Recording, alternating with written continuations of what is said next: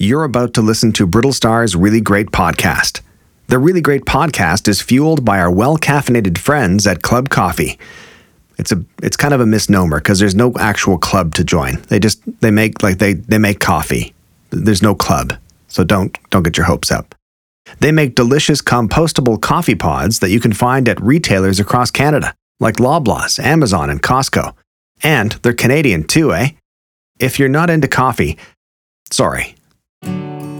Hey there, it's Brittlestar here. Good to see you again. Well, I can't see you. I promise you I can't see you. But I can tell you're listening. But it's good to have you back. Thanks for hanging out and joining us for another episode of Brittlestar's Really Great Podcast. And things are going all right. Things are going pretty good. And I just wanted to talk briefly about clutter and what it does to your head. I can't do well. I don't do well with clutter. It messes up. It messes up my mind. I remember when I was 19 and I worked in a record store, and I worked in a lot of record stores in my young adult life. But I was 19 and worked in a record store, A&A Records, in the old Stratford Mall here in Stratford, Ontario. And I liked the job. It was good. I mean, you get to play music all day, sell music. That's pretty cool.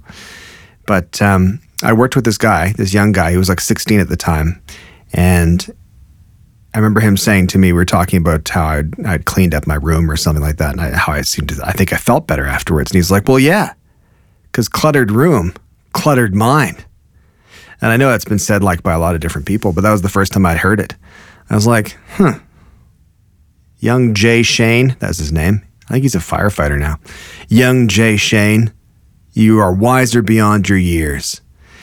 And it's true. And I mean, it's easy to let things pile up, and it's easy to let things, build up, and you don't know what to do with them. So you end up keeping stuff you don't really need to keep and all that kind of stuff. And you end up with all this clutter. And it really freaks me out. I can't do it. I have a little system on my desk, and there's like a little shelf type unit. And the bottom little nook in the shelf unit thingy, little cupboard type thing, is just for like expense receipts and like bills and all that kind of stuff. So anything that needs to be dealt with is in that bottom thing. Plus a note from Ryan Reynolds. That's true. There's one note from Ryan Reynolds in there. I don't know where to put it. So it's just staying down there with the must be dealt with immediately. I don't know what I'm going to do with it, but it doesn't matter. So I have this system, and then when that starts to fill up, and when I start to you're putting like receipts in there, those like stupid thermal receipts. And when I start to put the thermal receipts and it's getting hard, they're bulking out in the front. I don't even think about it. But then it's like I go through my day and I'm like, man, I'm stressed out. Why am I stressed out? And I sit down on my desk. I'm stressed out. And then I clear it out. I go through the expenses. I pay the bills or whatever. And it's like, okay. Now it's clear. Now that that little nook is clear, except for the note from Ryan Reynolds, which keeps me calm. It's the special power that Ryan has. But it's a really good lesson for us to know that, we shouldn't let things build up and clutter, because then they seem bigger than they are, and they seem like harder to deal with. But if you just knock away and chip away at them as they come in, or as you can in smaller chunks, and never let them sort of clutter and build, you never have to face those mountains of ickiness again. You know what I mean? Anyway, it was just based on some experience sort of tidying up recently, and it reminded me that I don't like clutter, but I'm prone to clutter, but I don't like it, and I know it's not good for me.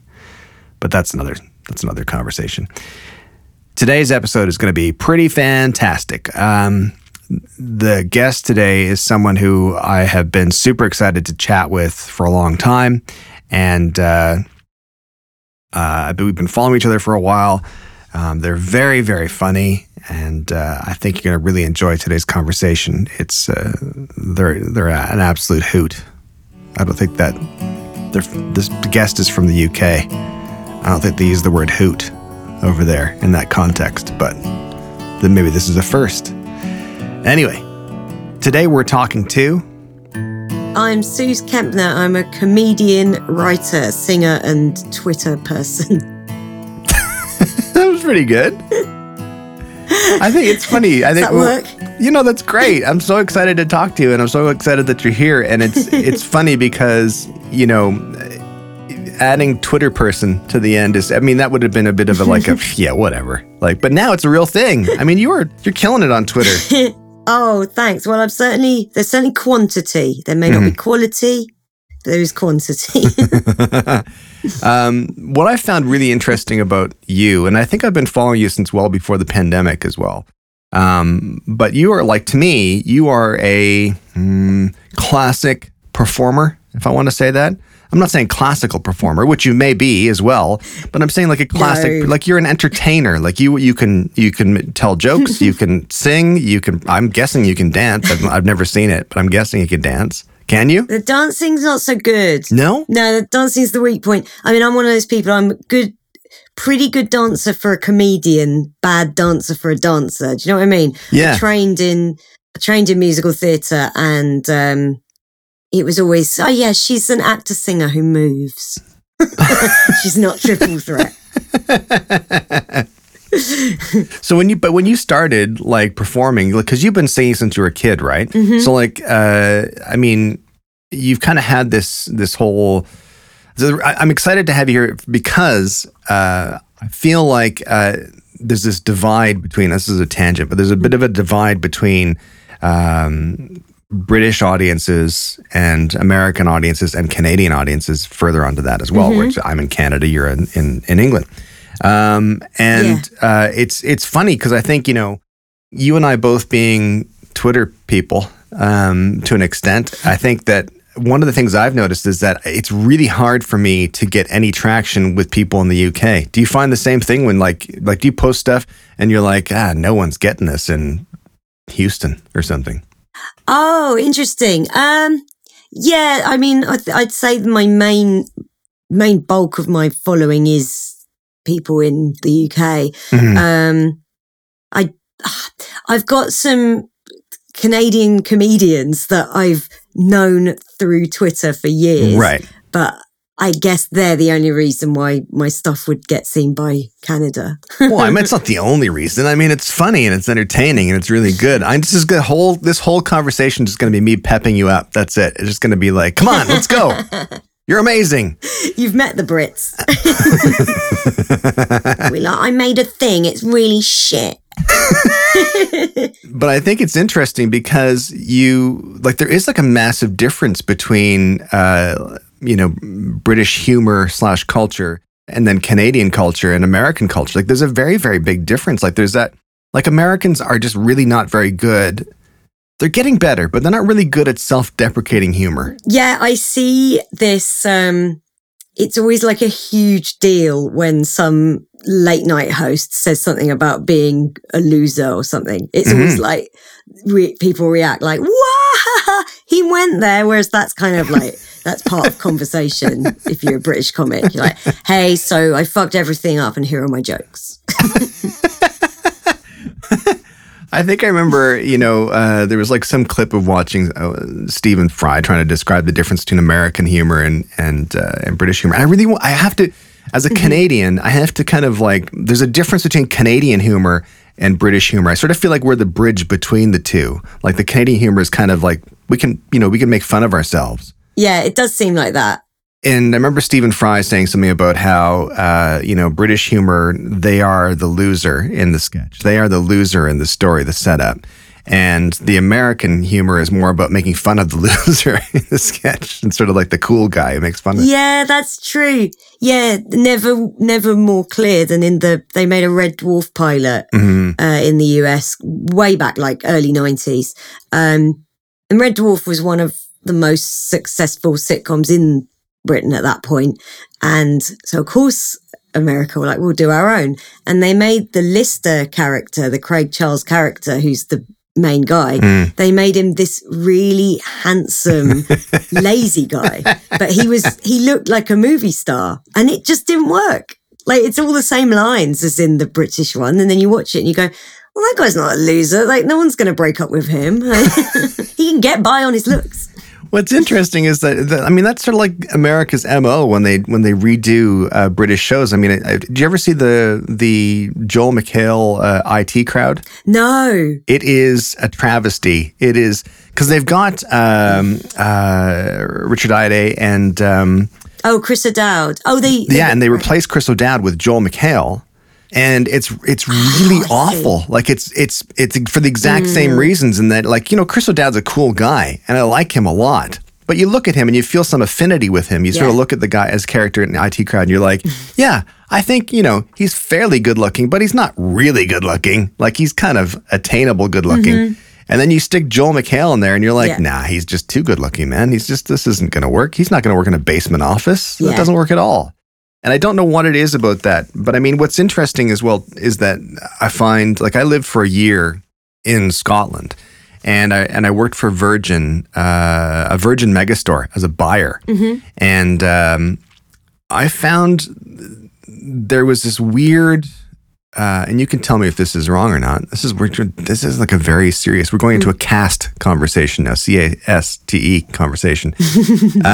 But there's this very weird sort of like class structure, don't reach above, don't stick your head up too high. Is that still persistent in Britain?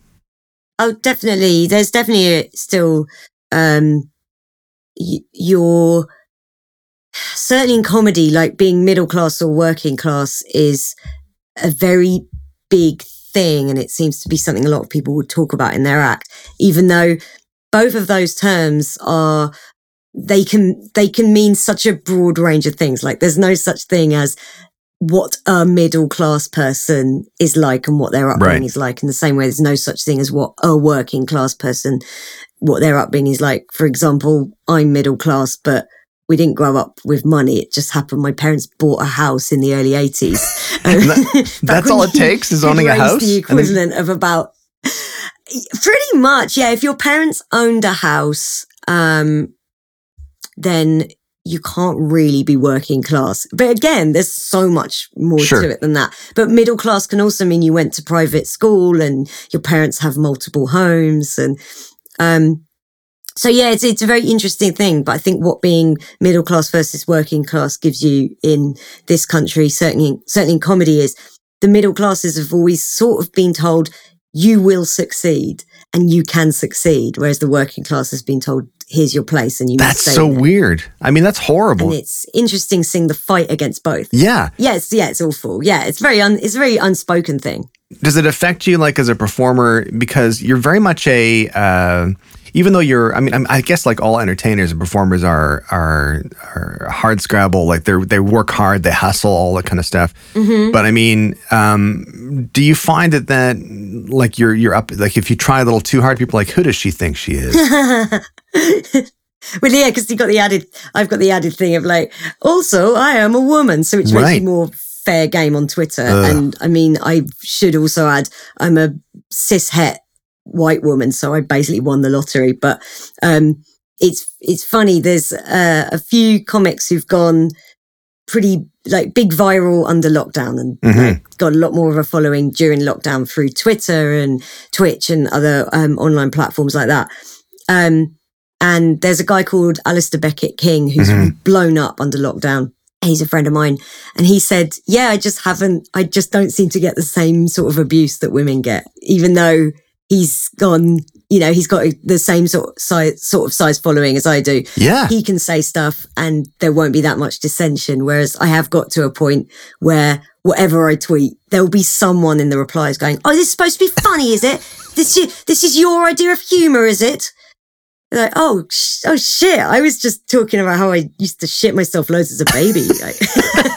I didn't realize that it was going to upset someone, but if that was the only joke, maybe he had a point. I'm assuming it wasn't. It's like the anger. But yeah, I sort of got off the class thing there, but there definitely is still a class system in. But I think that's right. Yeah. You're right. I mean, I have friends, of course, like with Jane Sharp. I don't know who Jane Sharp is or not, but yeah, she's amazing. She and you, I see both of you, and a lot of the women personalities on social. I see you guys getting like just unbelievable blowback all the time, and it's always from these dudes, and it's like just like what's the I can never figure out, as a guy, I can never figure out exactly what their intention is.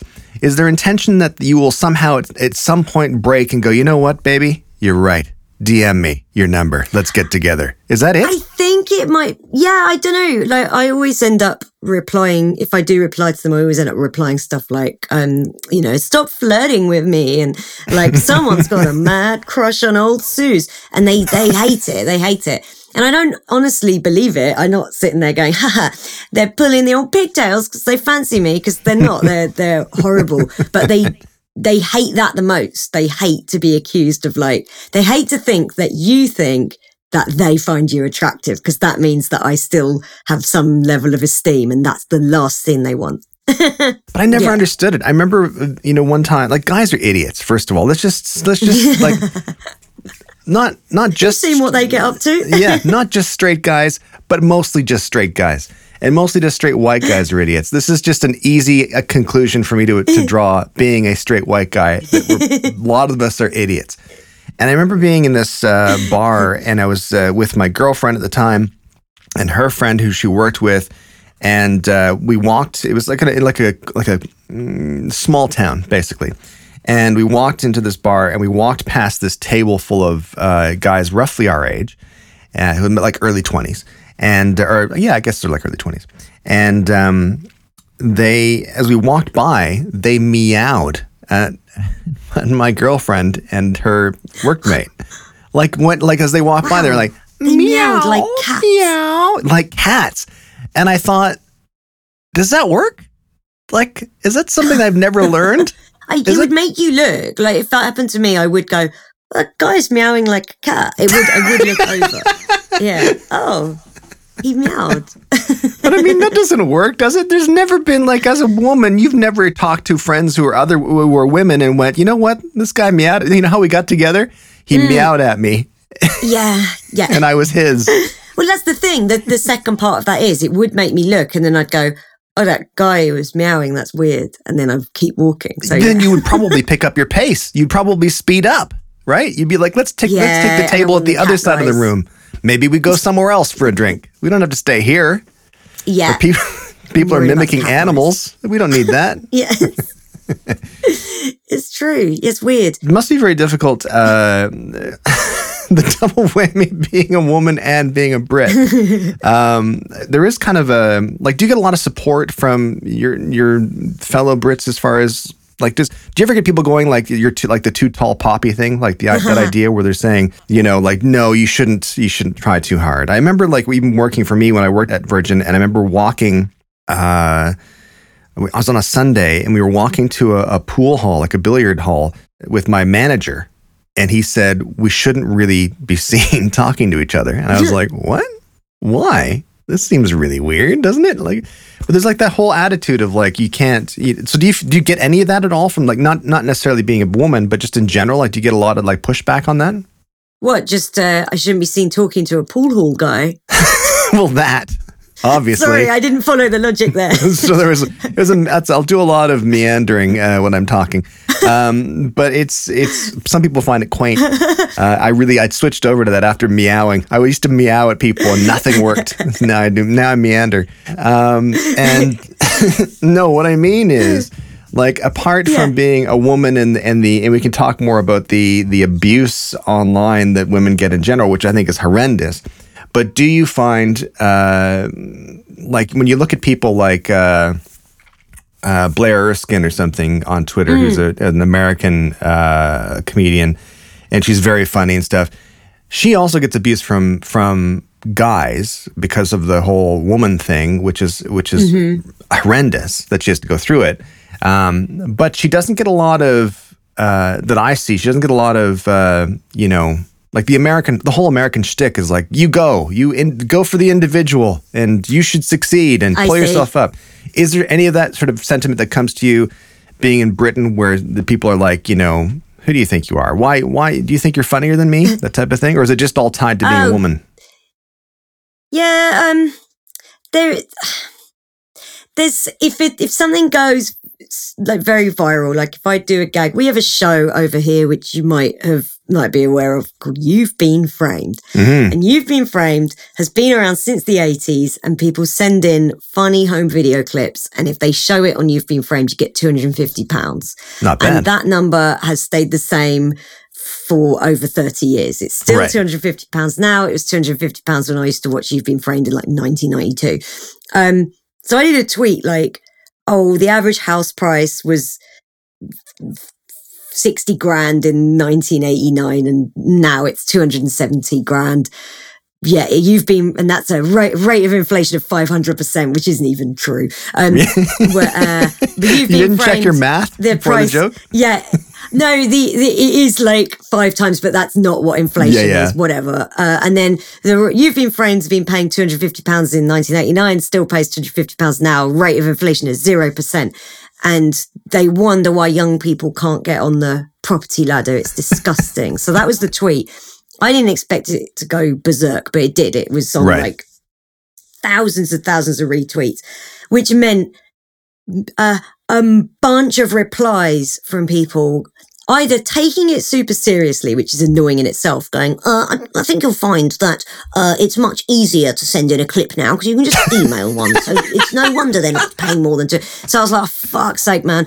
But a lot of replies from people going, this person clearly thinks they're very funny. I can't understand why this has even got 3 retweets, let alone 8,000. It's like, oh God, who gives a shit what you think?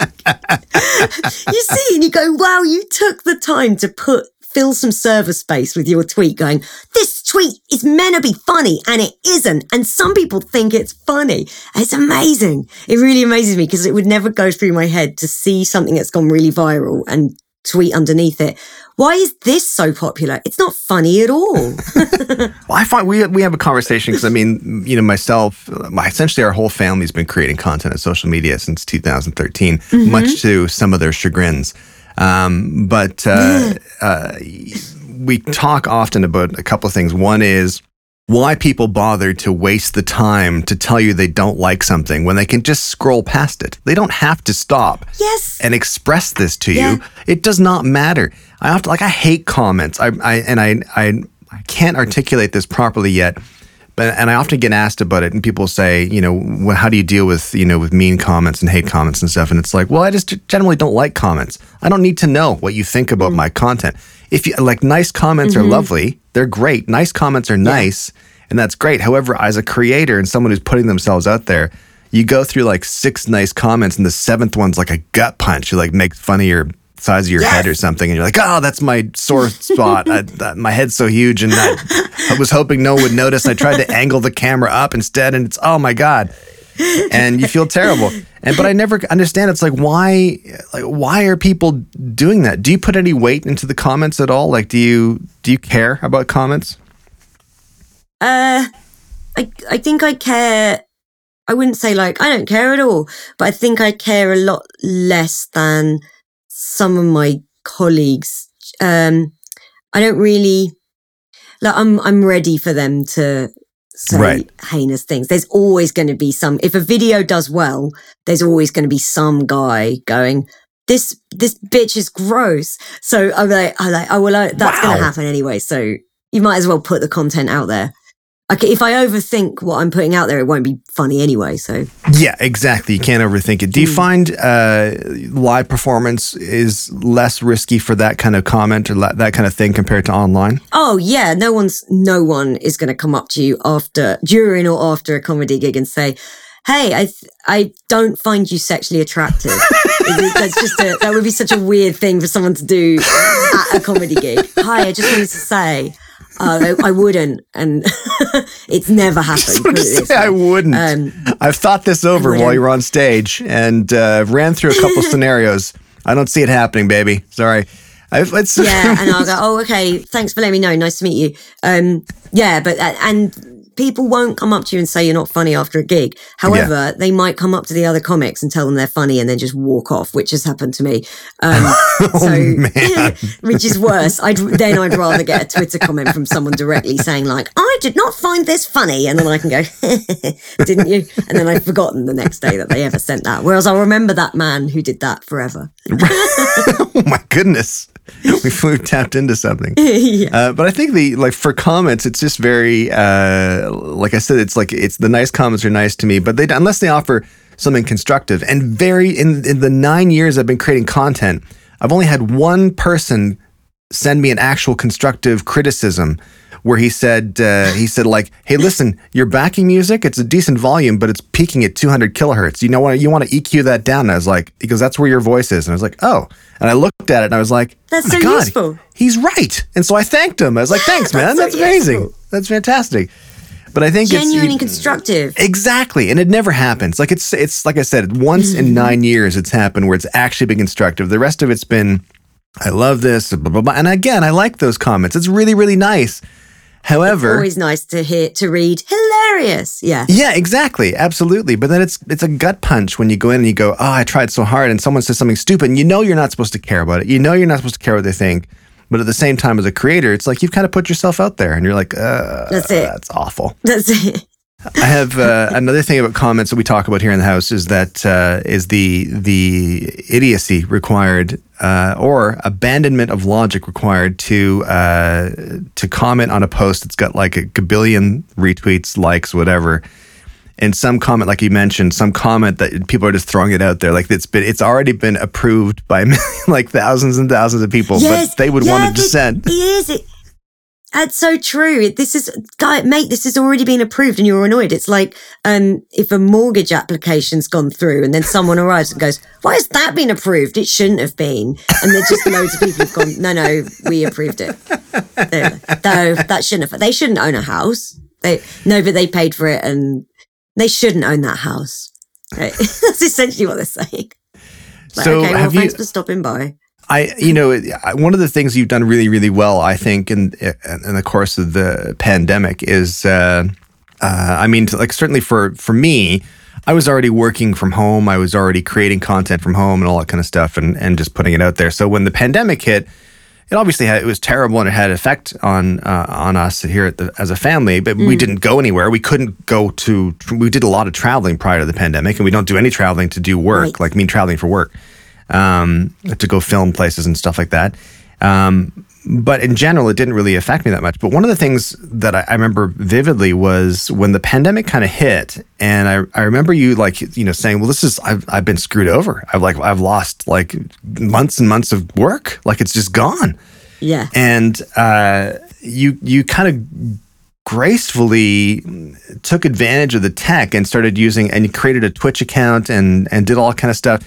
And it's amazing. And I think, initially, it's obviously not the same experience to watch a live performer on a video stream. However, if the alternative is not watching, plus also it just shows some ingenuity, I think, and I think it's cool. I think you've done a really great job with that. Oh, thank you. Yeah, it was an interesting one. Like I'd thought about getting on Twitch for a while. In about 2018, I considered it, playing old video games on Twitch. And I downloaded the software you need to do that with. It's called OBS, which is free, and I think it stands for Open Broadcasting Software. And at first glance, it looks insane. It looks like brain surgery trying to operate it. And I sort of spent about 15 minutes with it and went, there's no way I'll ever be able to do this. And then I just gave up, and I should have started then. Because March last year, literally over a period of about 3 days, I lost thousands of pounds worth of work. Yeah. Just gigs, cancelled. And it happened to all the comics in the industry and all the musicians and blah, blah, blah. So then I went, right, I better get back online. And I ended up on Twitch for a variety of reasons, but I opened up OBS again and I watched a few tutorials, and you can use it. I spent 120 quid on a Blue Yeti mic. It's a pretty base level, very, very user-friendly mic. I've got a couple of LED panel lights. I learned how to use a green screen, which I've got behind me now. Yeah. it's all pretty doable. And I didn't need to, I already had a computer which already has a camera in it. So it's doable. You don't need to spend £1 million. And if you have your own space, which I do, it's called my bedroom in my mum's house. So I've just on one wall got the green screen and a computer on the desk. And it's like, it's all totally doable. And I've really enjoyed it. And I found and I had to do a lot of gigs on Zoom as well. They moved a lot of stand-up gigs over to Zoom. I found the best thing you could do is use the fact that you're online and use the fact that you're on Zoom, use the fact that there's no audience there, rather than try and recreate a live gig in those circumstances. Because if you do that, it'll always just be like a poor imitation of live comedy. But if you use the fact that with Zoom, you can put things behind you. On a green screen, you can have things behind you. There is no audience interrupting you, so you can just go with what's in the chat. If you use all those things rather than try and work against those things, then you'll have a better time online. So the stuff I do on Twitch, a lot of it is completely different to anything I do in a live environment. Like, I'd never dress up as Princess Diana and talk to a chat box for 2 hours on a live stage. They wouldn't allow it. But I mean, to full credit to you though, because there's a lot of performers and comedians and musicians and stuff, and they just decided, oh well, that's it, and they looked at, they opened up their OBS and they're like, oh, it's too hard. But that's one of the things I think that's really impressive about what you've done, and there's others out there that have done similar as well. But I mean, that notion of when you create content on social media, this is me now telling people how hard my job is. When you create content on social media, you are the lighting guy, you're the audio guy, you're the camera guy, you're the script writer, you're the editor, you're the producer, you're the talent, and you're doing all that kind of stuff. And it's totally its own thing. Like and it's not easy to switch over, but you seem to have done it really, really well. I mean, that makes it sound like I doubted you. Sorry. I mean, you have done it really, really well. So as a shock to all of us. Thank you. That's really, Suze, we were all surprised. We've all been talking about it in the WhatsApp group, but we're really chuffed.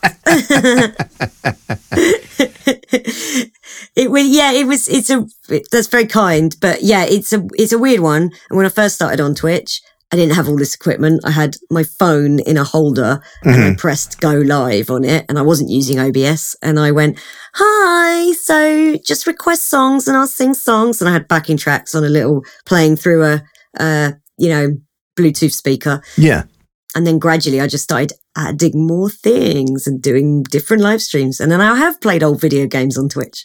Yeah, well, I mean, I think it's great. I think that's one of the things you realize, and especially over the course of the pandemic, I've been saying that prior to the pandemic and the lockdowns and stuff, people would take their phones and social media out into the world. And then when the pandemic hit, it was like, well, their phones became the world. That's how they were experiencing the world, was through their phones.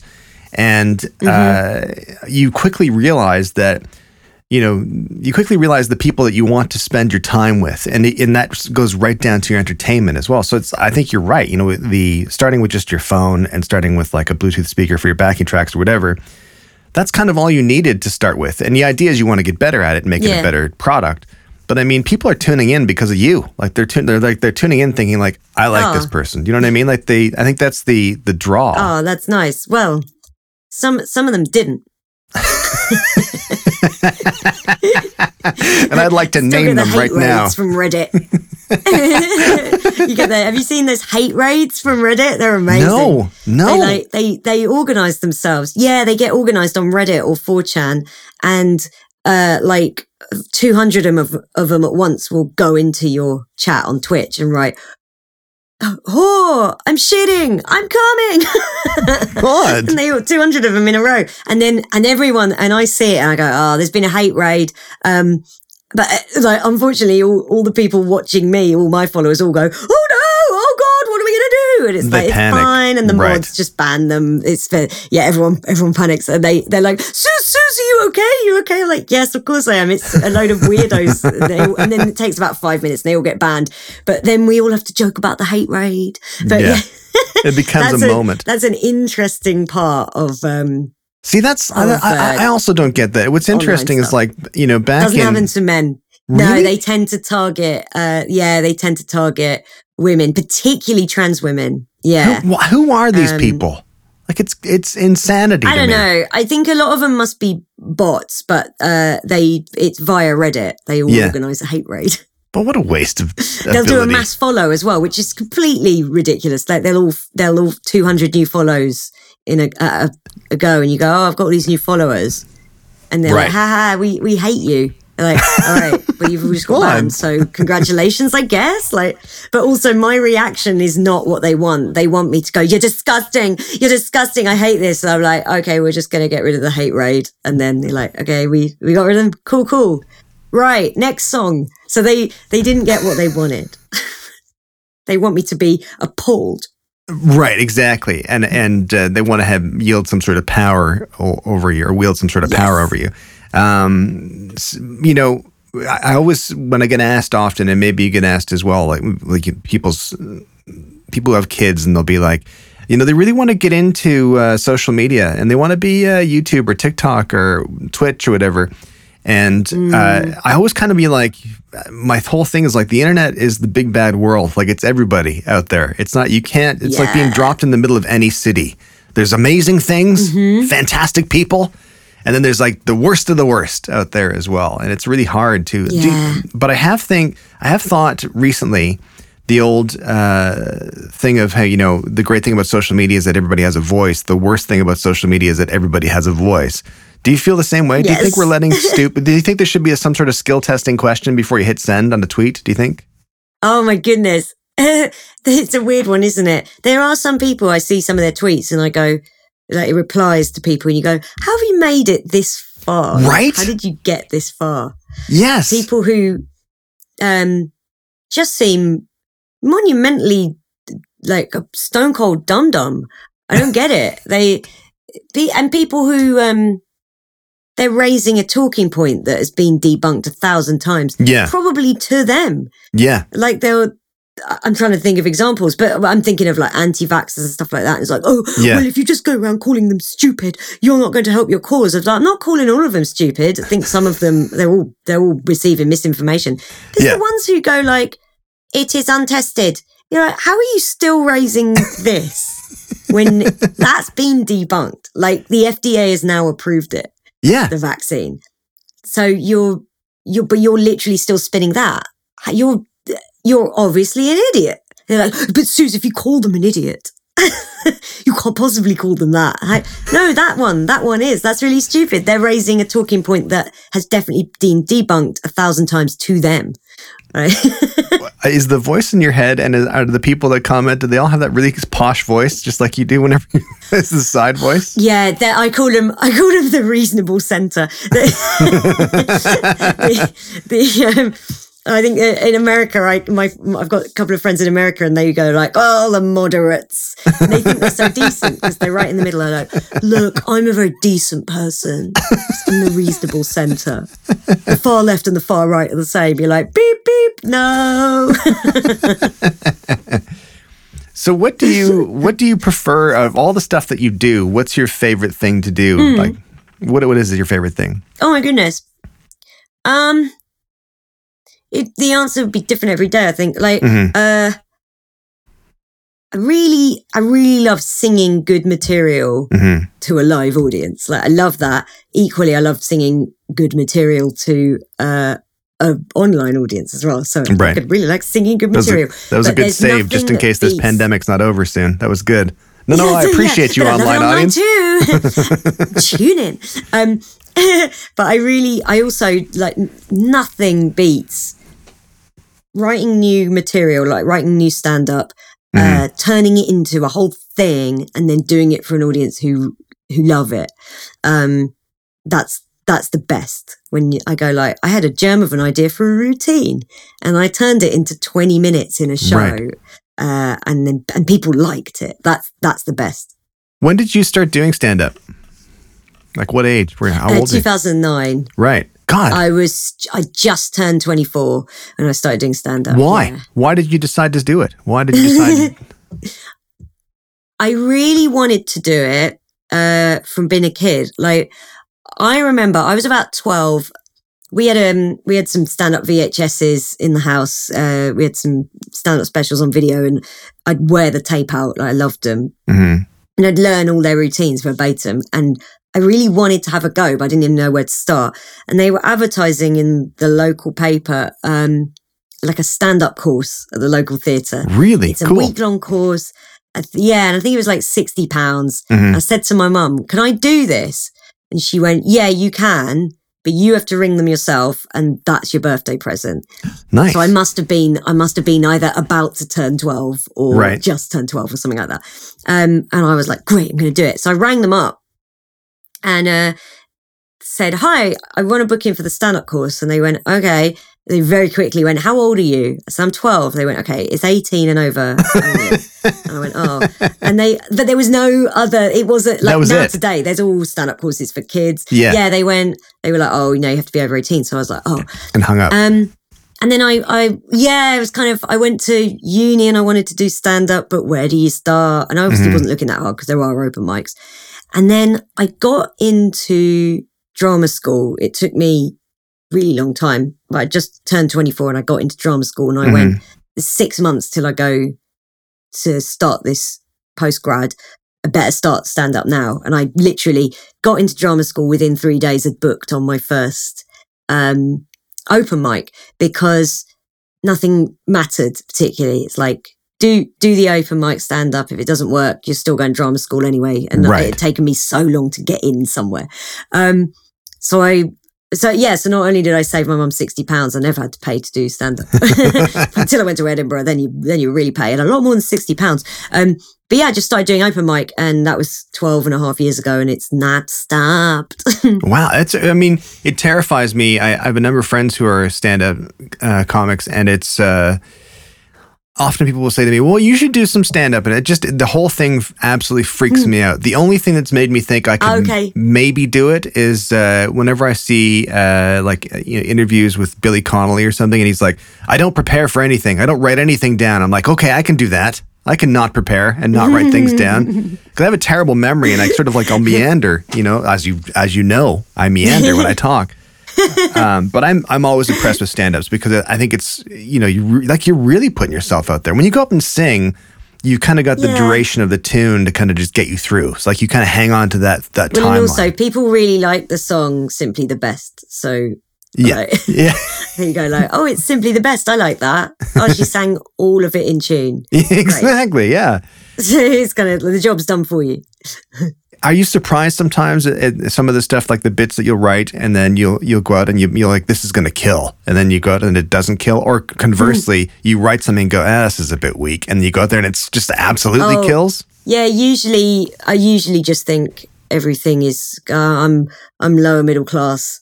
I think everything I do is bad. So I go out on stage and I go, okay, time to do the fucking new stuff. So the worst moment of my career is always the bit just before I'm about to do something new. If it gets a laugh, you go, oh, thank Christ, great. And the next time you do it, it won't be as bad. And then after about 5 times of doing it, you've got it. It's there. Right. So yeah, I think every new thing I write is bad. Right. There's this idea that as long as you find it funny, everyone else will. I'm like, that's not true. Yeah. There's stuff that I think is bad that I find funny, and then I get out there, I'm like, no, it wasn't funny. So even like this, so you've never had that moment where you're like, oh, this is gold. This is absolutely gold. And then you get that. Yeah, no, there's things like I've been doing it long enough now, I guess. And I've done 7 solo hours at Edinburgh, and so you get a feel for, okay, I think this is something I can turn into something that will work when I write something new. Yeah. And Twitter's really helpful for that. So if I've done a tweet or a thread of tweets that people have gone like, I relate to this, then I know there's a germ of an idea in there for stand up that I can take out there. Yeah. I always find you can't pick your hits. Like that's one thing I've noticed. I've been involved in music for a long time, and that came with little mini spurts of success, but like minimal success. But I found like creating content, especially comedy, when I switched over to like actually trying to create comedy, first of all, I realized how hard it was to create comedy, because it's different from just sort of, creating. You think you're funny. And you think, well, this is pretty funny. And it's like, well, that's not really comedy. Comedy is like, there's a whole structure to it. And there's a whole like, there's a reason people laugh at things. And you have to kind of figure out what that is and then create something around that. But I think, I found in that creating the content that you just can't pick your hits. Like you just can't, the stuff that I think is, at least I can't anyway. I look at the stuff sometimes I'm writing, I'm like, oh, this is going to kill. This is going to be amazing. And then I'll put it out there and like nothing, crickets. It's just like absolutely nothing. And then like some of the stupidest ideas, I'm like, I'm stuck for an idea. And I have this firm belief, and you can tell me if you feel the same way, for creative process and creative ideas. People often ask, like, what's your process? How do you get to that? How do you get to these, these ideas? What do you do? And my view is, and I'm trying to find a nice way to say this, and I still haven't found a nice way, maybe it can help, is as I feel like ideas are like bowel movements, basically, is what I'm trying to say. And you can't skip to the next one. You've got to get that one out first before you can go to that. Like it's one pipe, and that's all you've got to work with in the brain pipe, and then you've just got to get that idea out. And but there's ideas I think are like, oh, this is a terrible idea, and I'll do it, and it'll absolutely be like a huge success. And I'm like, either the audience is super stupid, or I'm a totally stupid because I haven't been able to see the power of this idea. Have you had anything like really take off like that? Oh man, the thing that surprised me the most of everything I've ever done, particularly in lockdown. So it was August last year. I can't believe it was only a year ago. Anyway, no, probably July last year. It's just over a year ago. Was sat with friends in a sort of lull between lockdowns that we were allowed in this country, where there's only 200 people dying a day, so everyone can hang out. I was with a couple of friends, and we were watching old clips of Liza on chat shows, Liza Minnelli, because she's hilarious, and I'm an old gay man, so I want to watch old Liza Minnelli videos with my friends. We were watching, and my friend Lucy, comedian Lucy Frederick, she's great, and she said, she went, oh my God, she talks like Trump, doesn't she? She kind of talks like Trump, but really positive. And I went, oh yeah, she does. And they're the same age, and they're from the same part of New York. That makes sense. And I then went, I should do Trump speeches as Liza Minnelli. And my friends both went, oh yeah, that's really funny. And I thought, I'll get around to that at some point. And the next day, he did that interview with Jonathan Swan, the Australian journalist, yeah. where Jonathan Swan was like sat there going, what are you talking about? But what are you talking about? And Trump, but he was the first guy who'd ever done this. And Donald Trump's like, no, look at my charts. Yeah. Look at these charts. We're the best. We're the best we're big. He went, at one point, we're bigger than the world. And I went, I'm doing it. I'm just going to record. I'm going to look at this, and I'm going to pick out 2 minutes of it and just do it verbatim as Trump, and then edit in Jonathan Swan. And it took if I'd known what a nightmare it was going to be, I'd never have done it. But I had to find a backdrop that looked like that bit of the White House, put that behind me, and match up all Jonathan Swan. And Trump kept talking over him, so I had to keep finding clips where he wasn't just talking over him. But I recreated sort of 2.5 minutes of that interview, totally verbatim, with no snazzy edits to make him look worse. But I was Liza Minnelli. And I thought, this is either going to sink without a trace or be the biggest thing ever. And I went, it'll sink without a trace. But my friend Gareth and my friend Lucy, who were there when we came up with the idea, will be super impressed that I did it the next day. And it went crazy. Yes. It was everywhere. It was in the LA Times. It was in the Chicago Tribune. Amazing. It was in the Independent and the Guardian over here. It just went nuts. And I never could have predicted that. I was like, either everyone will get what I'm doing or nobody will. And everyone went, oh yeah, I see. Yeah, I remember seeing when you posted that. I remember seeing it. And I remember thinking to myself, oh my God, this is instant hit. This is exactly perfect. It was perfect for you, and it was perfect for the time. And it was just it was really, really, it was so on target. It was oh no, this is great. Because you've taken yourself, the world you occupy, and that sort of, cabaret singer-performer idea.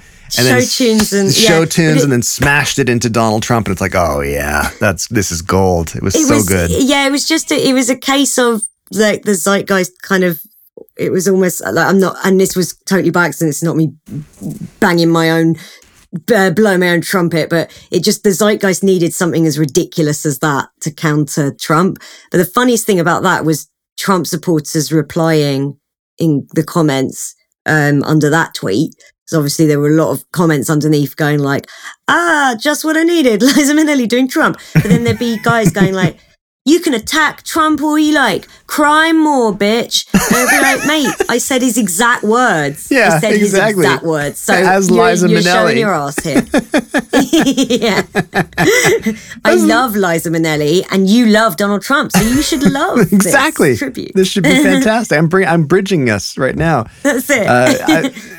It's so great because it was one of the powers of certainly in the past like 5 years in the States going through the Trump thing, where it was all so volatile and it was always so like you literally I would open Twitter every morning like and I had to stop because it used to be like I'd wake up and I would stretch out in bed and like reach over and grab my phone and check Twitter, and I was like, nope, gotta stop doing that because this is causing me like heart palpitations to do that. Oh yeah, it was too much. And then one of the great things about, as I was mentioning, like Blair Erskine and Corey Forrester and Brent Terhune and yourself and like a whole bunch of other comedians online who really just took the wind out of the sails, out of the pomposity and the horrendousness of and the ridiculousness of this sort of weird monarchy sort of style thing that America had going on for the Trump years. And it's like, you guys gave up the monarchy. You don't need this again. Like, this is a whole thing.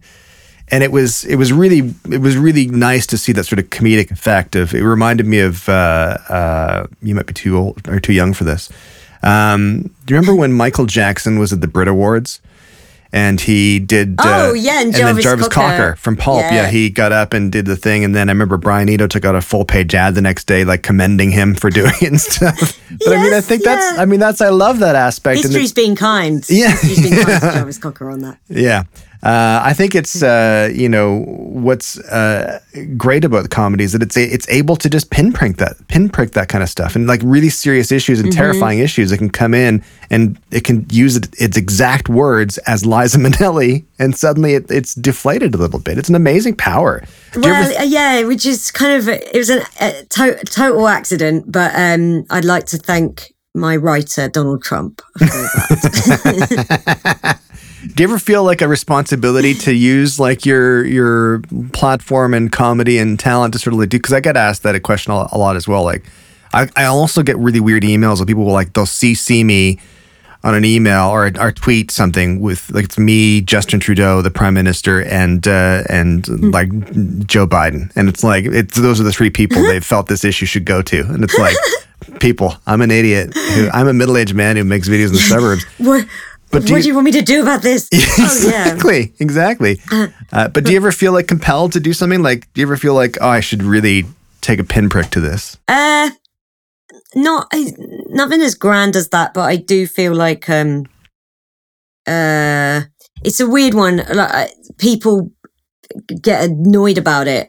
They're like, they do the whole stick to comedy thing, but I really, really do hate social injustice. Like, it's not just a bit. I really I feel very passionate about it, and I've campaigned for left wing parties in previous elections and got out there on the doorstep like a regular Joe. Like, it's not just I am not a celebrity, so it's not a case of like I'm up on a stage going vote Labour, but I really believe in it. So, it's not even a case of I see myself as I'm using my platform for good. Like, no, my platform is me. Like, my Twitter account is me. Yeah. So, if something awful's happening and I comment on it, that's not me going, better comment on this. Equally though, I can't comment on every single news story and get people going, I can't help but notice you've been silent on this. So you're like, I haven't been silent on it. I just haven't tweeted about it. I'm really sorry. Oh, God. As a side here, like when you're saying you're going door to door and you're just a regular Joe, but I mean, you kind of aren't. I mean, you do you get recognized when you go out? Do you get recognized at all? Do people say, hey, it's you from very, Twitter? Very occasionally. Yeah. It's that stupid Twitter person. Like super occasionally, yeah, it depends. It wouldn't happen outside London. But I ended up I did Sky News, and Sky News is probably the second biggest news network after the BBC. Yeah. In this country, it's obviously Murdoch owned, but it's actually the way the BBC is currently. It's further to the left of the BBC, less to the right, I should say, of the BBC.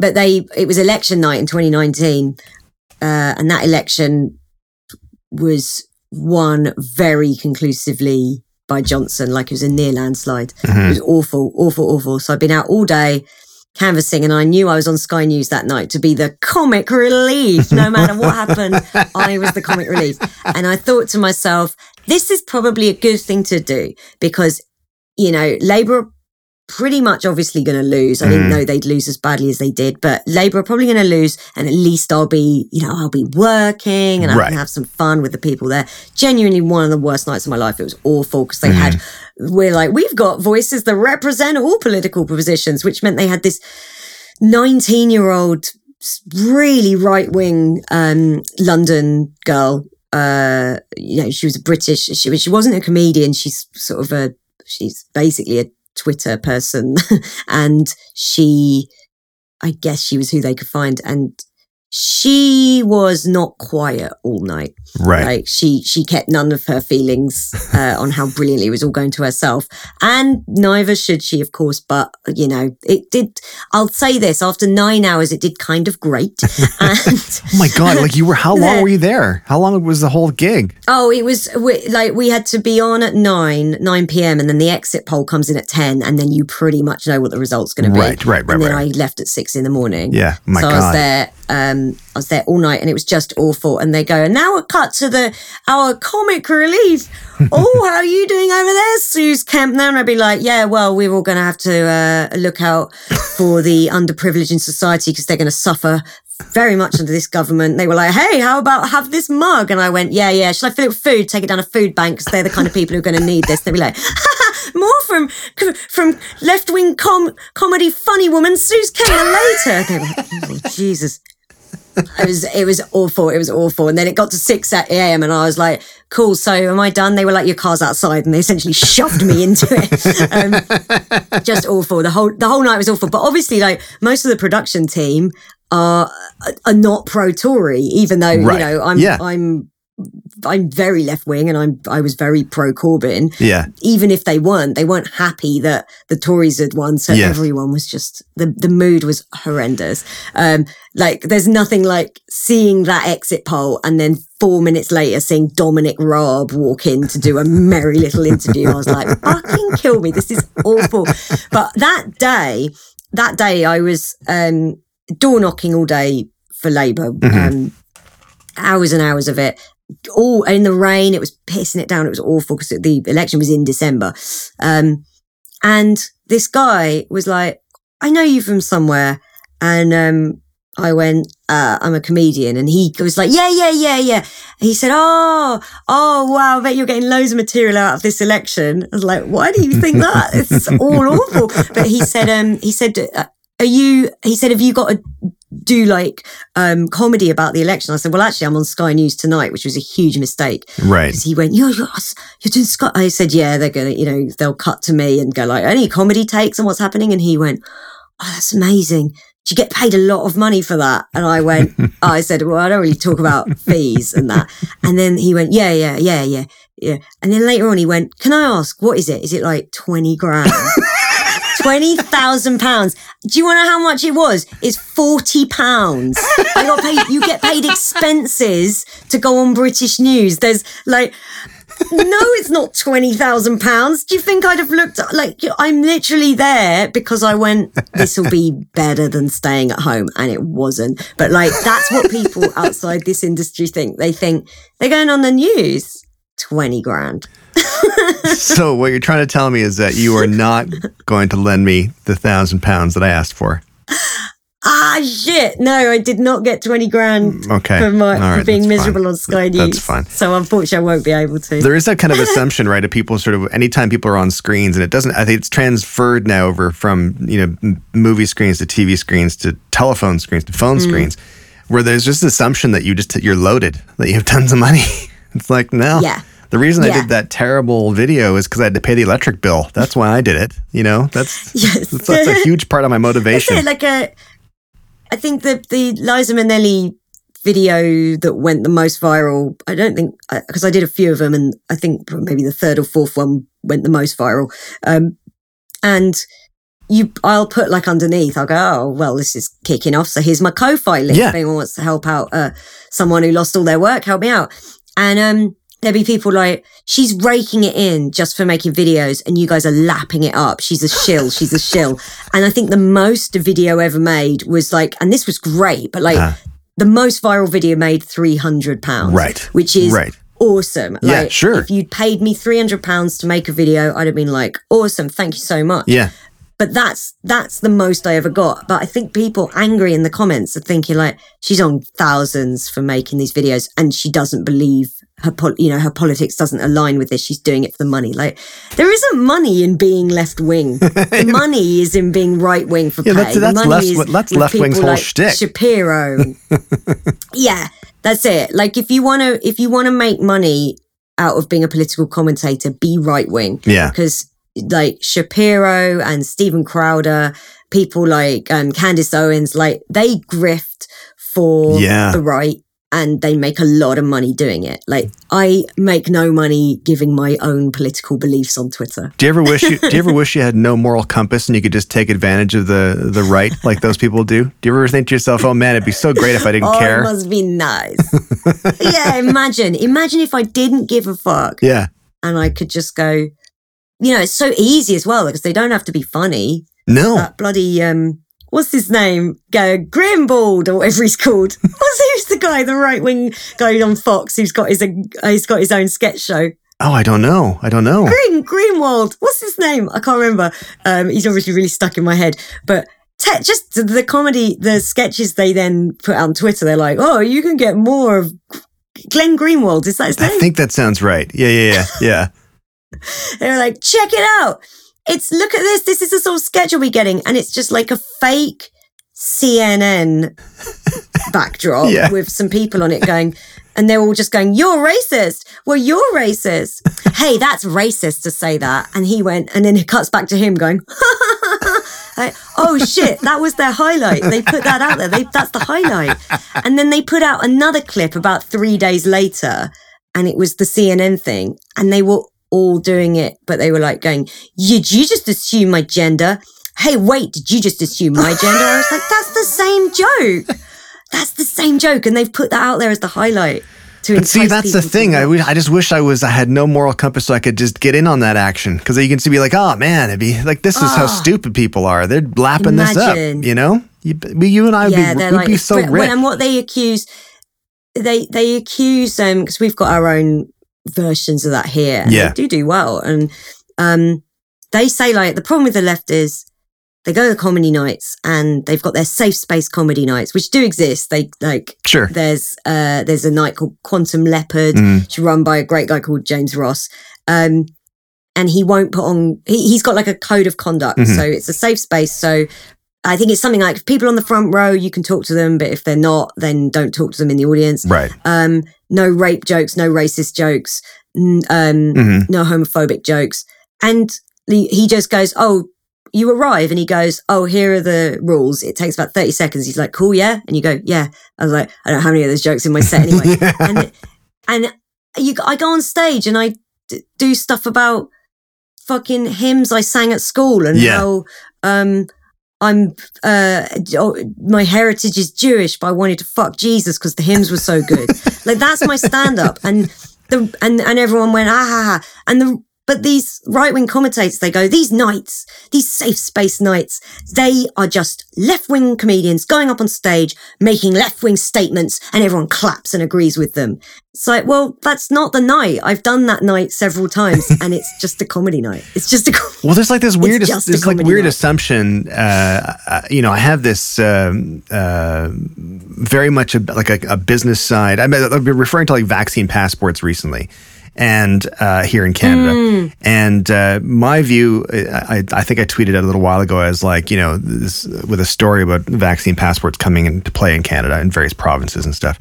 And saying how, even though people often assume that I'm like this lefty commie, my capitalist heart really appreciates the fact that the market's just kind of taking over with this. And the market has decided, nope, doesn't matter if you're right wing, you're going to have to get a vaccine passport because we all want to get out of this thing. And obviously there's nuances to that, but whatever.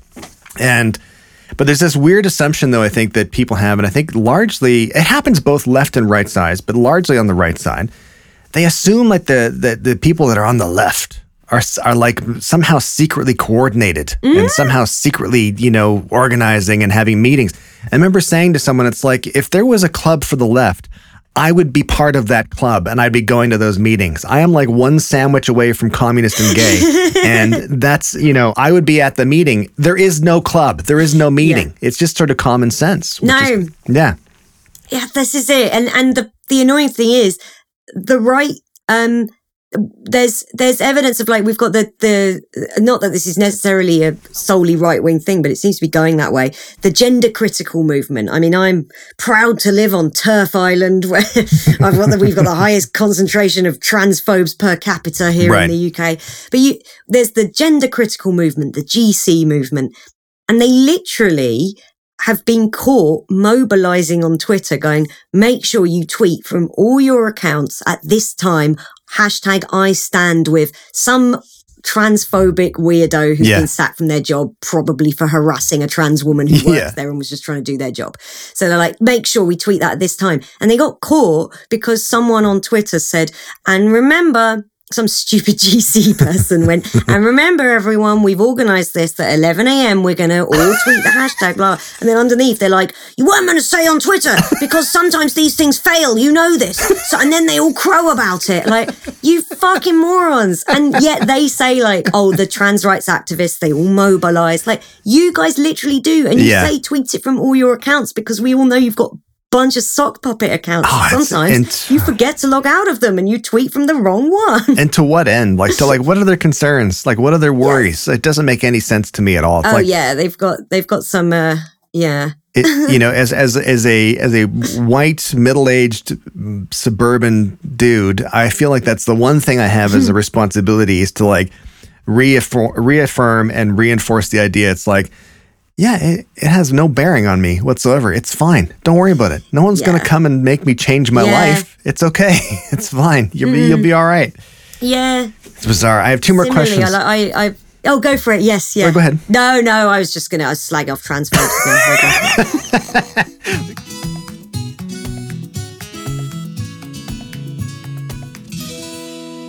We could change the name of the podcast. Listen, I can do that like that. It's easy.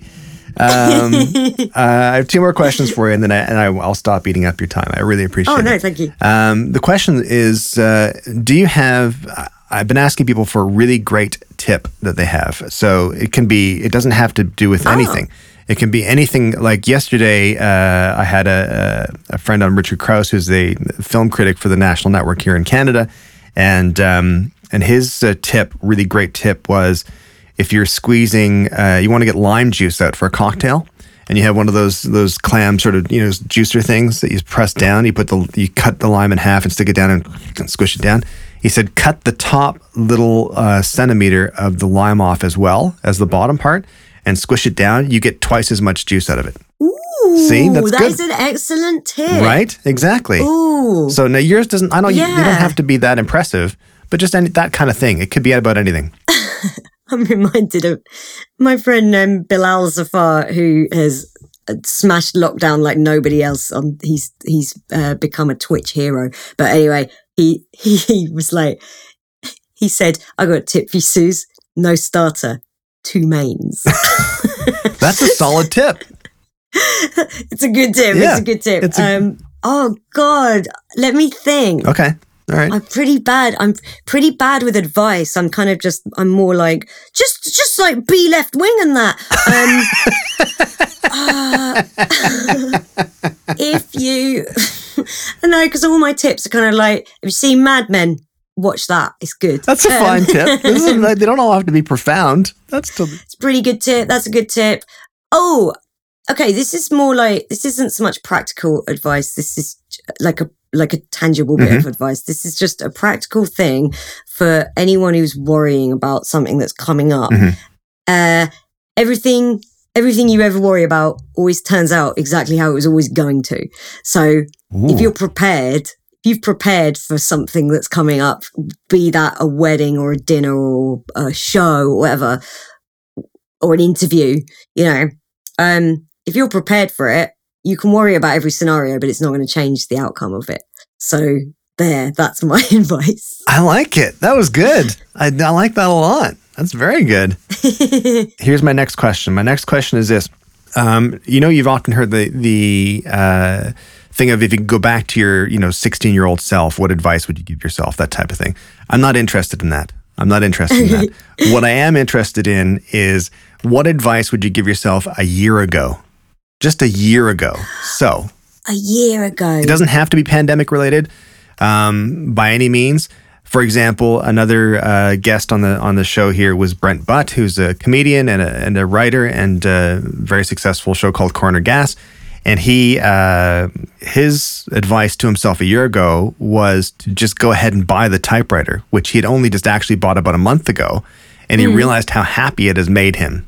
And he's like, it's $300. Why wouldn't I just buy? I should have bought this a year ago because I wanted it a year ago and I just kept putting it off. So that's the kind of thing. What would you tell yourself a year ago? A year ago, just buy a bag of crushed ice. You won't, because then it's just always there in the freezer. And if the ice cube trays aren't full, don't worry, you've got the bag of crushed ice. And then you just reach in with your hand, pull out a handful of it. And I started getting crushed ice about 3 months ago, great big bags of the stuff. Yeah. And it was like, this is fucking great. And I don't have to crush any ice cubes or anything to make my cocktails. Crushed ice in a bag. This is good. Old me, young me. You would appear out of the ether somewhere in front of you and say, don't worry, don't panic. It's me. It's you from the future. Hey, psst. And I'm pointing at a bag of crushed ice. And I go, oh, it's me. I look exactly the same. Exactly the same. That's great. Those are both fantastic answers. See, that was really great. That was fantastic.